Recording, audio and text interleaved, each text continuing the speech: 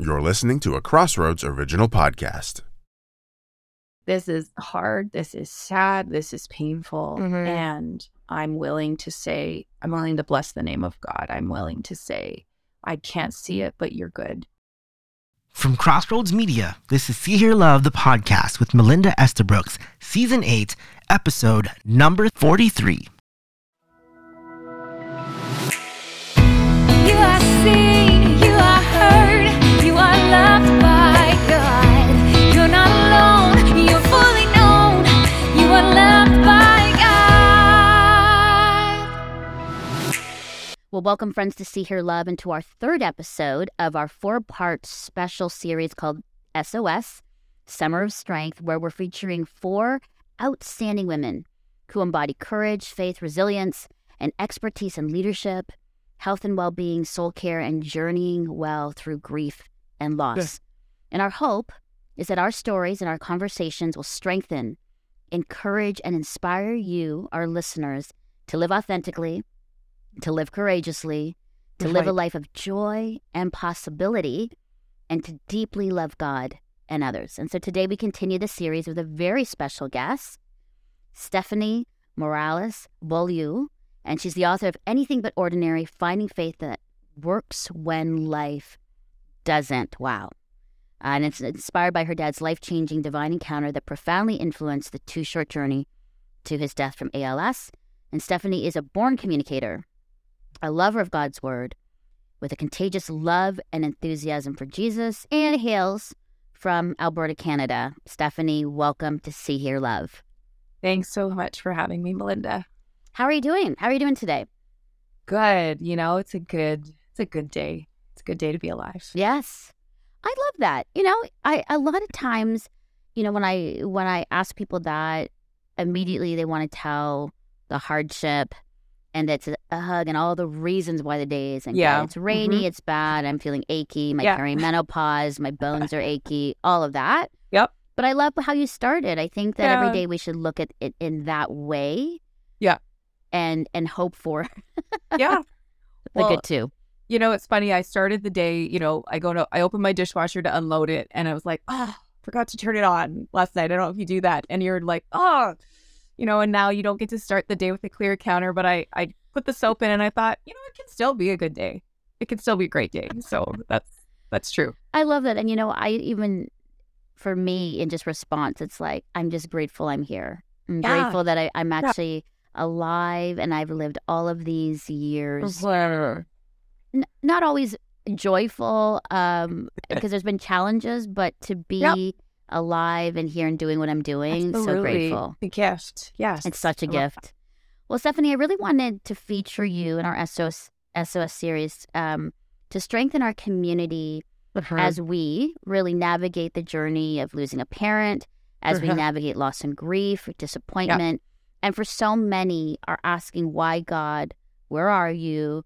Why are you letting this happen? And so I think it's perfect for you to come on to really strengthen us this summer, because I think in like my age range now, so many of my girlfriends are in this like sandwich generation. They're taking care of their kids, but also now taking care of their, you know, their parents. So this is really, really timely. And I'm so glad that you're with us to help us kind of navigate through this. So let's start from the beginning, the story of your family.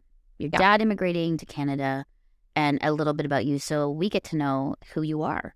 Yeah, so I am half Filipino. I get asked that all the time, and it's funny how people ask it, and you probably know this. They're like, so what are you? Or what's your heritage? Or what's your ethnicity? Yeah. And so my dad is Filipino and my mom is Canadian. And so a big thing with Filipinos is like the nose. So when I tell people I'm half Filipino, they're like, no, you don't have the nose. Yeah, and the nose. I've had Filipinos tell me like, you're not Filipino. And I'm like, no, I am. So I definitely grew up kind of just in that mixed basket of I'm a little bit of this, but not all the way that, and a little bit of this. But I grew up in a family where I was loved, you know, I was seen, I was known. And my dad came to faith in Christ when he was 37, the age I am now, and had a pretty radical encounter. I was only 4 months at the time, so I never knew my pre-Jesus parents. I've heard stories about them, which were honestly impossible to believe, you know, as I knew my parents in their life after Christ. But they'd gotten married in the early 80s. They had all the challenges of a cross-cultural marriage and when you try to do things your own way. And then my mom had a pretty life-changing encounter with God just in her living room one day of going, I have everything I wanted. I've got 2 healthy babies and 2 cars and a nice house. Like, why do I feel so unhappy? And so that was the beginning of her, coming to Jesus moment in her weakness and brokenness. And then she prayed for my dad, thought he'd never get saved, thought nothing was happening below the surface. And little did she know that God was at work. And so about 15 months after she got saved, he had his come to Jesus moment and really had a 180. Wow. Like surrendered his life and just sin began to fall off, began growing like quite rapidly in his faith and felt a call to ministry pretty early. So our family moved from Richmond, BC to Cochrane, Alberta for my dad to go to seminary. And so I grew up, I was the pastor's kid, grew up in the church, grew up just in a very different kind of environment than my parents did. So that was kind of the foundation for my faith was theirs. And then, of course, this diagnosis was the beginning of a season of, I need this thing to be really real, not just what I read about. Wow. It's always interesting because, sort of the pre-Jesus and then Jesus and then post-Jesus. Yeah. It's so interesting because, especially when you're older, you meet people and you're like, oh my goodness, they embody all that is good and of God. And then they're like, oh, you should have seen me in my 20s. You're like, what? Really? No. But then, you know what? Stephanie, it's not for me, people meet me now and if they haven't heard my testimony or story, they would have no idea. Yeah. The prodigal years.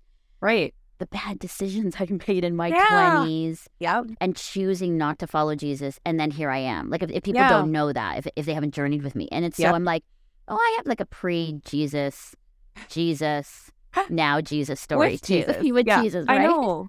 Yeah. And I think that sometimes we look at those stories and we go, oh, wow. They have this dramatic, real encounter. And, and if your journey's like mine, more of a slow, steady sunrise of truth. And, then it can feel like my story's not as cool or not as interesting, or it's not as boring or it feels boring. But I think when you hear those stories, it's like, right, God really can change people, and that's so encouraging when you're in that place of is it possible? So I think that all stories, can be used for God's glory. Yeah, I think that's really good because I've heard that from people because my story is so dramatic and kind of coming back to God. And some people, when they hear me, they're just like, oh, my story is not like that. But I'm like, but it's your story and it's your story with God. It's your story, his story with your story. So, no matter what it looks like or what you've been through, there's always something there that somebody can connect with. It's the power of story no matter what. Absolutely. And I remember always saying to my mom growing up, I'd always say, oh, I wish I had your story, because it was this death to life, darkness to light. And I will never forget when she said to me, no, I wish I had your story. Wow. And I think if you have a quote unquote boring story, you forget, in the trying to follow the rules and trying to stay on the straight and narrow, the pain of sin. And my mom, because part of the reason she had all these rules for us was because she'd experienced so much pain and guilt and shame that she didn't want us, to go down that same path. It's I've been there, I've done it the world's way, and I can tell you it's not good. And so I think that always really resonated with me. So if there's someone listening who feels that I don't have this, dramatic, it's whatever your story is, like you said, it's you and God and he'll use it. Yeah, no, that's really good. And it's good reminder for people to know that. Yeah. Every story matters. Every story has a connection point, and every story, is with God as he's working in and through you. And I love it. Yep. That's so good. Yeah.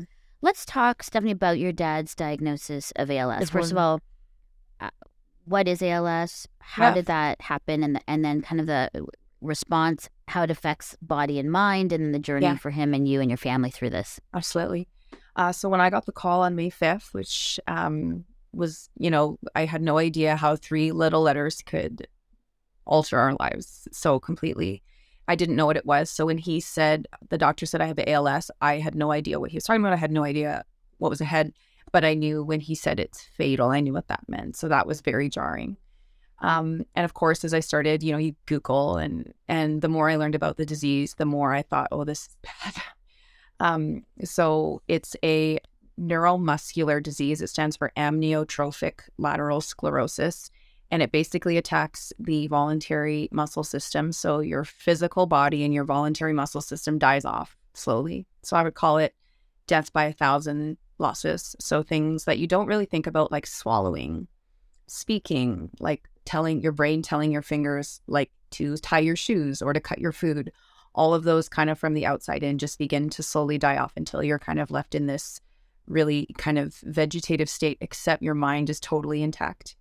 And so in a way you end up trapped inside of this body that like won't listen to you and won't do what you're trying to tell it to do. So it's a really cruel disease. And when he was diagnosed, when you would tell people, the first question was, what is that?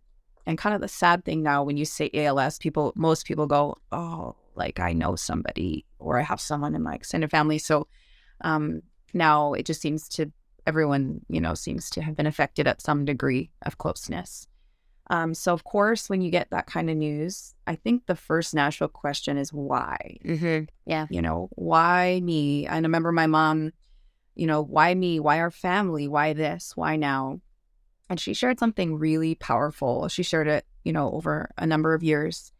And she said she came to a point where she realized having the answer to why would not actually erase her pain. And so she began to shift, and she talked about shifting from questioning why to what now, God. And I recently heard somebody say a wise question to ask in these seasons, which I think we just don't in our flesh. We want to know why, we want to control it, we want to change the outcome. And this person said, we should ask God, what does obedience look like in this season?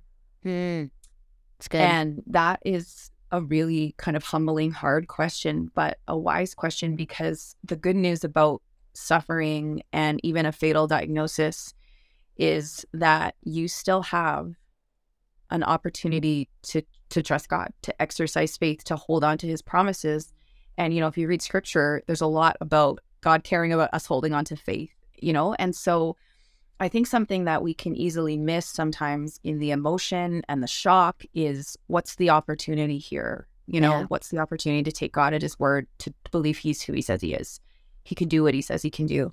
And so, of course, there was, probably a week of not getting out of bed and just waking up thinking I was in the middle of a bad dream, and then remembering kind of all over again, oh no, this is real. This is happening. So there's, of course, that. And that comes in waves. I think sometimes we think grief is like, I'll be sad one day, and then the next day I'll be a little bit less, and then a little bit less. And we kind of expect it to be linear, but I found it would be, I'm feeling okay. And then all of a sudden, boom, like something would trigger sadness or thinking about something in the future. And then this burst of grief would kind of come. And so I have found it more, the grieving journey to be that way, rather than a little bit better than the day before, in kind of a gradual linear process. Wow. I think that's so honest. Why? Were you ever angry at God? Like, did you direct your family at God for allowing this to happen? That's a great question.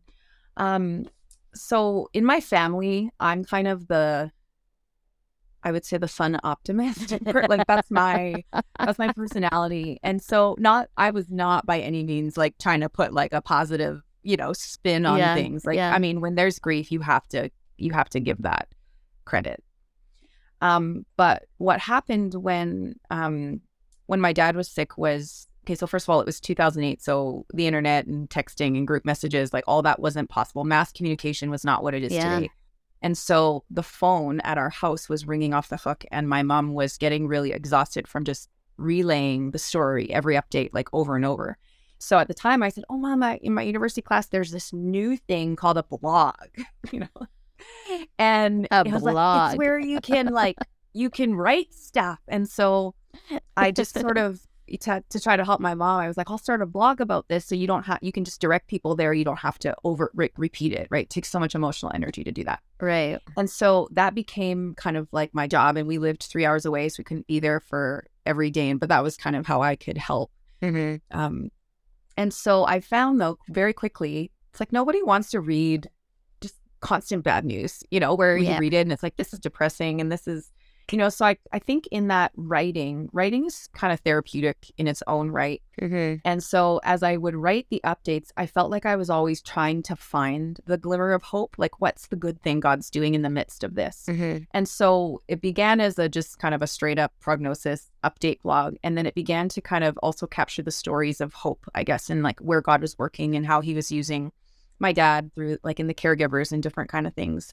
So for me, I think there was probably moments of anger, but I wouldn't say that was my dominant emotion at that time. However, when I went to write the book, different story. 13 years later, with a certain measure of healing, I would say, but going back through the story slowly and the 15 months he was sick was fast. Yeah. And so to write the story kind of was like to re-enter it. And because the story started with his life, it's like I got to spend time with my dad. I got to know him. And then it was entering the diagnosis like all over again. And then reliving all of the losses. Yeah. So a lot of I would say anger came a little bit like more like a storm, I would say, actually in the writing process, which ironically, you think 13 years later, I had a woman say to me, like, did you not grieve, when your dad was sick? But I think as much as healing is in layers as you go through your life, I think grief is too. Grief is too. And so I had a lot more, I remember when I was writing the day he was diagnosed, May 5th, it was the anniversary, and lots of May 5ths had come and gone without a big bunch of emotion. And that year, I just remember everything feeling so fresh. I remember actually, like, my husband came home from work and I was just sitting in my van in the driveway, and I'd gotten home, my kids had gotten out, and he's like, are you okay? And I said, no. And I was like, I gotta go. And he's like, where are you going? And I said, I gotta go. And I remember, like, I got in the van, I was driving across town, and I just screamed, like, like, just all of this, like, it just feels like so much, and like revisiting the story feels so hard, and like, and I felt like that was where God started to just like, it's okay, let it out, like, just, it's okay. And so for me, the anger came quite a bit later, and there was like several months in the writing journey where that was not where I parked and like set up a tent, but I would visit and feel very much, as it came. Yeah, Stephanie, it's good. It's good, honest feeling, because I think, for just recently, my husband and I, kind of journeyed with a friend who lost his wife. She was only 47. And we were encouraging the layers of grief and the expression. And sometimes in a North American culture, the and the wailing and crying is like, no, we don't do that. Like, we keep all of our emotions in, and we're very like calm. And even in the, at the funeral home or at the graveside, and there is something, and speaking to friends in other cultures, that is needed to express, to wail, to lament, to grieve, to scream. Like, that's part of healthy grieving. To be angry, to be sad, to feel and to sit in your body all the emotion.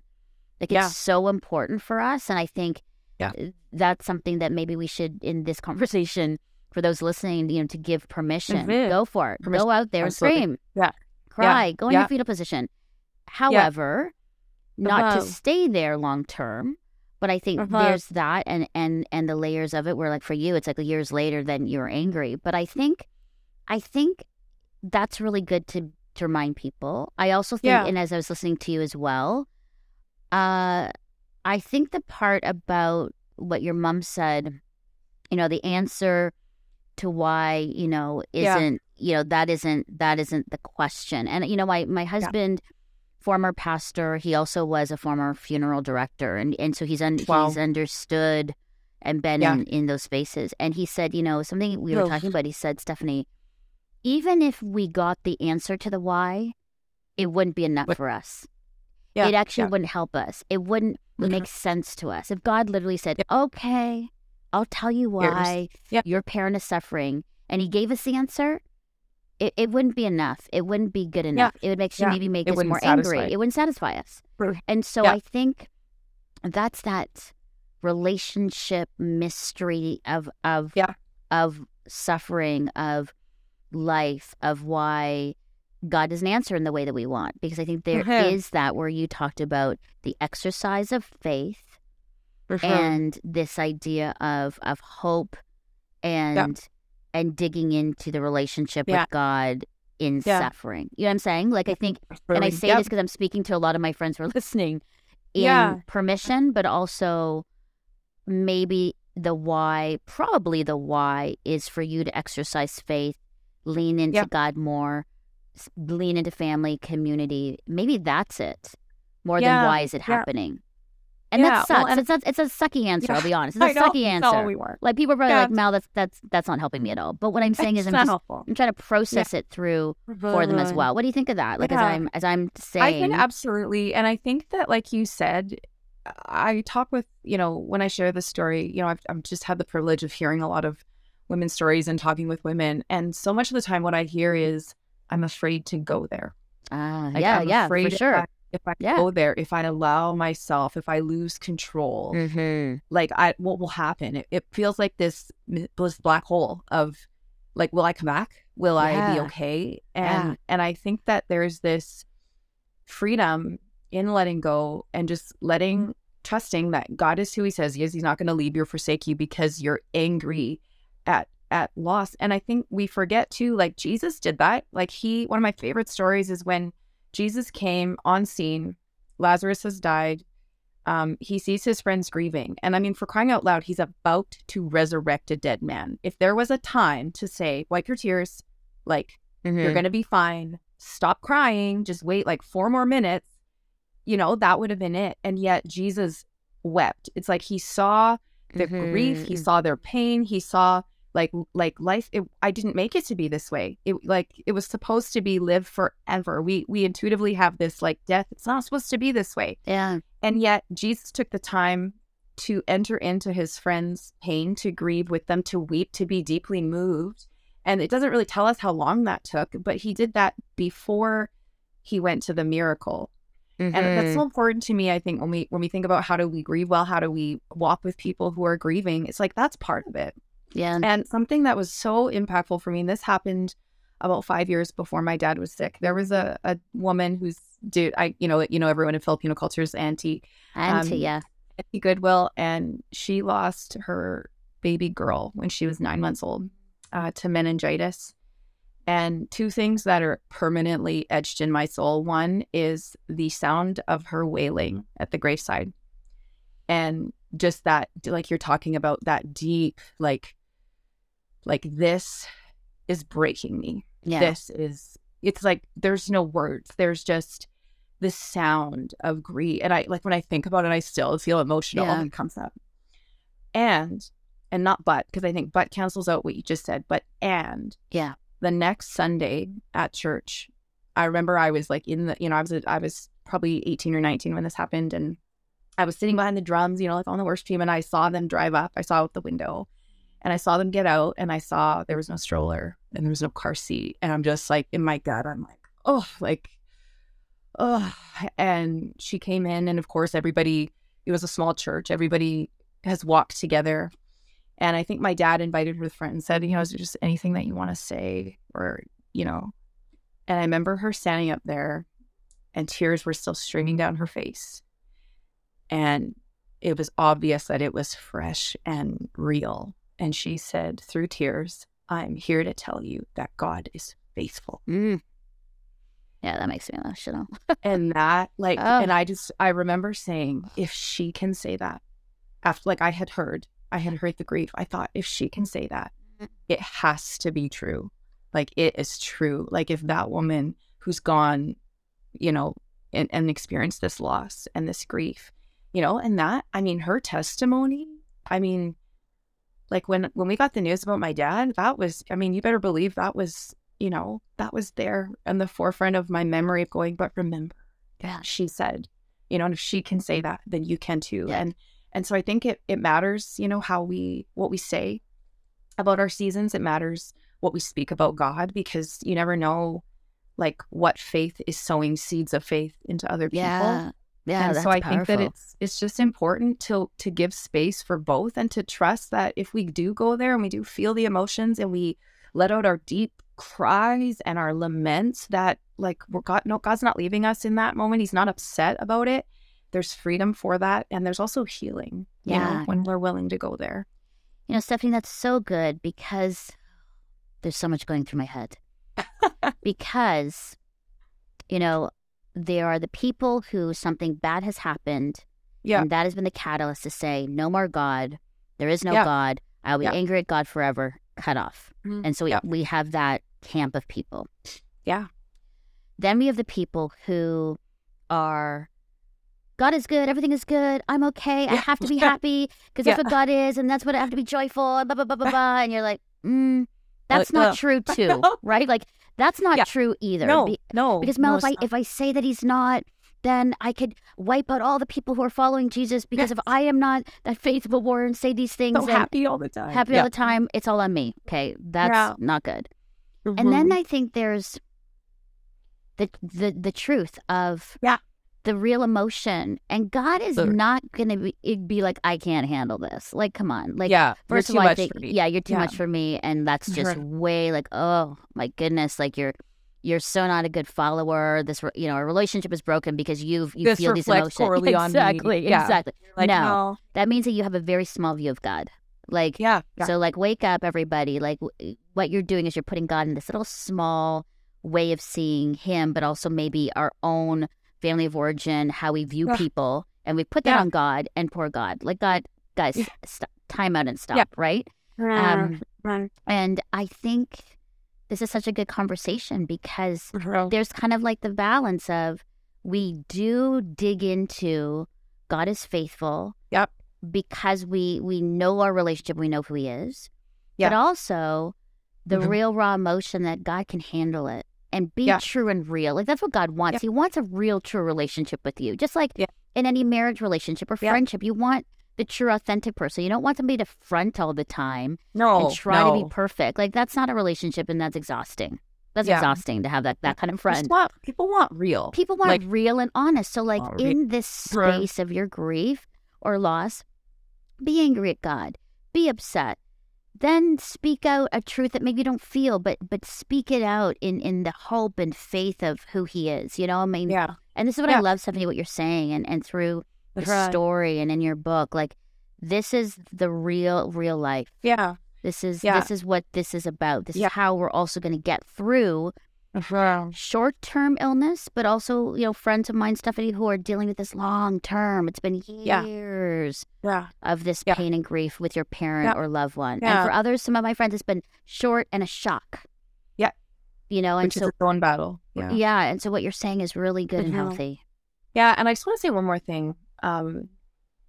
You can be angry without being angry at God. Yep. Yeah. And I think Jesus, like, when Jesus wept, he was angry. I think he was angry at sin. He was angry at the way sin had broken the world he created, like angry. And I think when we feel angry, it feels a bit overwhelming, and we just feel like I must direct it at somebody. And anger can come out and just be out. It doesn't have to be, I'm so mad at this person. And of course, the tension with God is, if you are all good and you are all powerful, how do I make sense of this? Because you could stop this, but you're for some reason, choosing not to. And just the simplest way I can illustrate that, I remember when my oldest was getting immunizations and getting needles, and I remember having to like just kind of hold her down. And I remember as they're like putting the needle in her arm, I just remember like looking at me and tears in her eyes. And it was this face that was like, why are you letting them hurt me? Like, why are you allowing, like, you're sitting there, you could stop them. You could stop this. Why? And I just remember saying, trust me, just hold on. It's not going to last forever. Just. Oh, that's good. Hang on. And of course, of course, everyone has mixed feelings about immunizations probably, but you understand on the whole, this short-term something will have a greater Yes. gain. And help you in the long run Yeah. from getting XYZ Yeah. And or so exposing I you. think, Right. one of the things I did do in that season was like, what does the Bible actually say? Because people say all kinds of things to try to be helpful when you're grieving. But to go, okay, God, what do you say about suffering? And like, what do you say about who you are? And how am I to interpret the things that you're allowing? And I remember just thinking, I mean, if it's in the Bible, I want it. Like, if it's not, like, I don't want to name and claim something that's not mine, that you haven't promised, but I want whatever you have for me to get through this season. Yeah. And so that became very prominent. And that's good. And I think going back to like when we look at, sometimes it can feel like it's a unique experience for me. Yeah. I am feeling this, and oh my goodness, why me? Why? And then you go, wait a second. So many people are going through the same thing, and not to disregard your feeling, but when you look at scripture, when you look at other people and their stories, you can read through to say people made it through. Yeah. People made it through. Yeah. People got to the other side. Yeah. As you're dealing with grief or loss, like there are beautiful, rich stories in the Bible and through other books and through people around you who have made it and have come out stronger and have come out with a different theology of suffering, a different and a deeper relationship with God and their family, a deeper, honest relationship with themselves as they've gone through this. And so it's hard to say now when you're so blinded by grief and just pain. But I think right now, Stephanie, as we're talking, for those who are listening and watching, to say, you can make it, you will make it. You will be okay. And you will be okay. And maybe the thing to look forward to is you may come out of this as a different person with deeper empathy, with a deeper relationships in many areas. You know what I mean? And so it's hard to say that because right now we need to sit in the grief, feel it, express it, share it. And so that I'm not, saying not to do that. I'm saying in that space right now for those that are in that. Yeah. But also, and you will get through this. And I think that's hopeful. Yeah. And absolutely. God is with you in that. That's it. So let me go to this. I think also within your story, there's also, and as I'm getting older, this talk and importance of legacy. Let's just talk about that, because this legacy of hope in the decisions you make and how you live your life. Yeah. Legacy. Your thoughts on that? Yeah, I think it's an important question to ask. I think to just always begin asking, I don't think it's ever too early. What am I leaving behind me? What am I leaving for the people coming? And of course, I think the most obvious earthly, right, is you go, okay, I want to in the world's eyes, build so my kids have an inheritance, right? So I have something to pass on to them. And we were recently on a vacation and just standing on the ocean. And my 3-year-old we were standing on the sand, and then this wave came. And, and when the tide comes out, it pulls, you're standing on this ground and it feels pretty solid. And then the tide comes in, and all of a sudden the sand under your feet starts, and I remember a couple of times she almost lost her balance, and she was like, what, kind of like, what's happening? And, 3 years old, I remember just taking the time to say, this is why Jesus said to build our house on the rock. And I think when you talk about legacy, you're like, yes, absolutely, like build things, like leave them to your children. But you think like, what is going to matter in eternity? And I think there's nothing quite like suffering to make you start thinking about that, because suffering does this funny thing where all of a sudden you don't love your earthly life so much. All of a sudden you're like, this is hard and painful. And I remember as a kid, like, I don't want to die. I want to live, and I want to experience this and experience that. And this life is so good. And when you experience suffering, you start to go, oh, this world's kind of broken and it's hard. And you start to have this longing for heaven and the day when God says, there will be no more tears. There will be no more pain. And as you begin to look in the scriptures, like it says, like your suffering, not that your suffering's nothing, but compared to the glory that will be revealed, it's going to be nothing. Like one day, not today, but one day. You know, the scriptures say that this testing comes to refine our faith in 1 Peter, and our faith is of greater worth than gold. Like when you think about that, you know, you don't get the phone call like that and go, this is a golden opportunity. Like this is the opportunity of a lifetime. But when you begin to look from an eternal perspective and go, okay, what matters most to God? What 3 things are going to remain? Faith, hope, and love. So I could leave my kids everything this world has to offer, but if I don't show them, if I don't give them, if I don't point them to the things that are going to last, then, you know, within a generation, whatever I pass them's gone. I mean, max, you know, like their name, you know. And what's so interesting about my dad, like he had, from the world standpoint, like he really had nothing. Like he wasn't wealthy, he wasn't well known, he wasn't famous. People would not have been like, he's an influencer, he's got, you know, it was like before Twitter and Instagram, Facebook, like he doesn't all have things. like a million followers. Doesn't have like a million followers. You know, and he said to me in that season, he said, Stephanie, kingdom impact is about quality, Nice. not quantity. And that, I mean, so many things, but it's so interesting because, you know, 13, 14 years later now, this ordinary guy who was a Filipino and an immigrant and a mechanic to a pastor, it's like, why are people still talking about him? It's not because he was so rich or so, like, because he drove nice cars and we went on, like, we didn't have any of that. It's because he loved them well. It's because he held on to his faith, and because he continually offered people the hope that's found in Christ. And so I think about legacy a lot, and I think I want faith to be like, if there's anything I could pass to my children, it's like I want to hold their little faces and say, I want you to know God is who he says he is, and God can do what he says he can do, and you are who God says you are, and in Christ you can do anything God calls you to. And, you know, so when you think about what am I doing today that's investing in that, all of a sudden my list becomes not that important. You know, I mean, yeah, like put in a load of laundry, but don't forget like the things that are going to last, the things that you actually want to leave behind you. And in the book, there's 4 chapters, and it's my dad's story, but there's 4 chapters that are my first person, and they're from May 2008 when I was wrestling.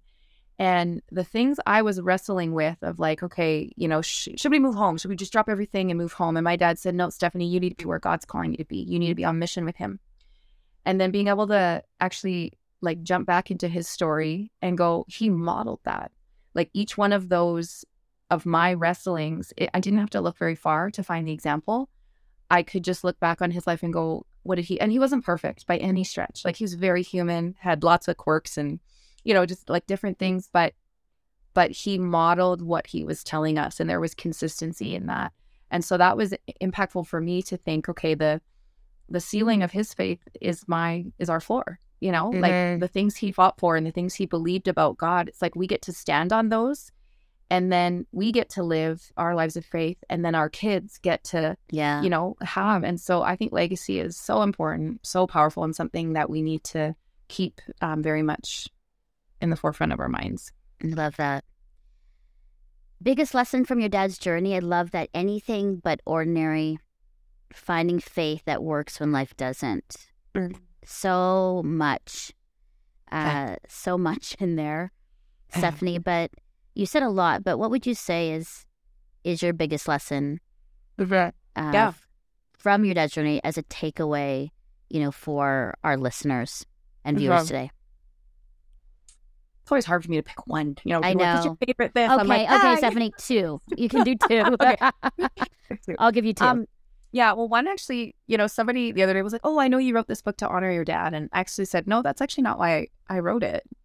I wrote it because I wanted to tell people how faithful God has been through a season, you know, how faithful he was in a season I didn't think I would survive. Like I said to my husband months before my dad was diagnosed, if anything ever happened to my dad, I would not be okay. Anything else. And God was and is faithful. And I'm like, I want to almost like prove that to you and go, here's some evidence about that. I want people to know that you can trust him. Like no matter how painful it is right now, no matter how confused you feel, no matter how you cannot see how this could possibly be used for your good and for his glory, when you're sitting, and looking at your life and just feeling like it's either shattered in pieces or it feels just like dust, and going, I can't possibly see how God could redeem this. Yes, he can. Yes, he can. And so I think the biggest thing is just God can be trusted, and you can trust him because he's trustworthy. You can trust him. You can hold out that tiny mustard seed and go, I don't feel like this is true. This is hard. This is sad. This is painful. And I'm willing to bless the name of God. I'm willing to say, I can't see it, but you're good. I can't feel it, but you're there. And just to hold out, hold out that faith. It is possible. And God does not waste pain. He does not waste brokenness. He does not waste anything that you're willing to put in his hands and say, I can't do anything with this, but here you go. He doesn't waste any of it. Amazing. So beautiful. Sophie, it gives me pause because, right now, both of my parents are still alive. But I do have, I'll be honest, anxiety about when one of my parents passes away, or if they're diagnosed the next while with anything. They're in the 80s now, and so I'm very aware. Yeah. And so this is so good because I just feel like our conversation has kind of prepared me, a bit, and your book to prepare me. So your book is so good for those that are now going through that, have gone through it, or even for me now that know that they will go through it, that there will be a moment. We're at the stage now in if you're 30s, 40s, or any stage where you could lose a parent. Yeah. And it's so good and rich. It's such a good conversation that we're having, but also that I'm grateful for you to take the time and choose to write the story of your dad. And for him, for us, for you, it's so good. Where can we pick up the book? Anything but ordinary? Amazon. Okay, yeah, Amazon. Okay. It's in some Christian bookstores.